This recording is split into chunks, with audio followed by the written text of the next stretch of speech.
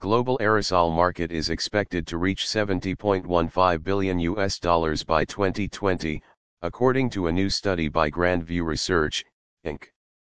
The global aerosol market is expected to witness growth primarily due to growing use in personal care and household applications.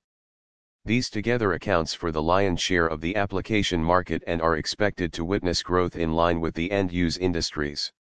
Global aerosol market growth is primarily dependent on demand dynamics in applications including personal care, household, paints, medical, and others including food, automotive and adhesives.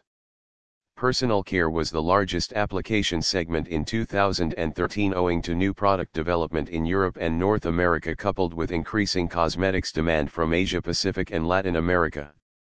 The segment had an estimated demand of over 6.0 billion units in 2013 and consists of products including deodorant, hair care, and body care.